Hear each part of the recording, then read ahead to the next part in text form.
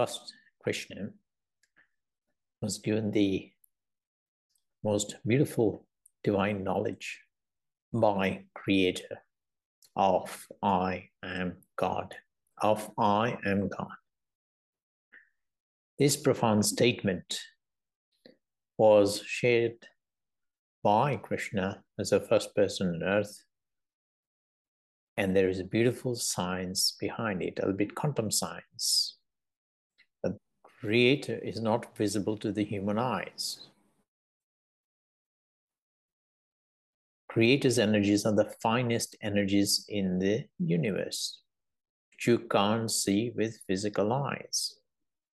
So when Creator says something to first Krishna, people think it is Krishna who had said it, whereas it is Creator inside first Krishna who had said it. Can you understand that? It is Creator who had said it to first Krishna, but that Creator is not visible to the masses. People can't see it with their physical eyes. Creator is not visible to the human eyes. This is why people do not know the absolute truth about this mystery of Krishna. Similarly, God is also not visible to the human eyes. So when God says something to us, Krishna, people cannot see that God.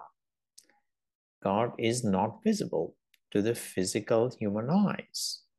You need that special divine eye, which is a separate subject.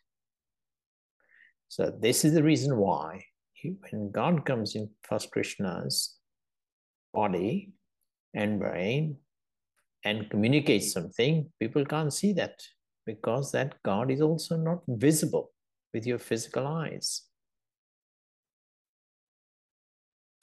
So entire Creator's divine play and power is hidden from the masses.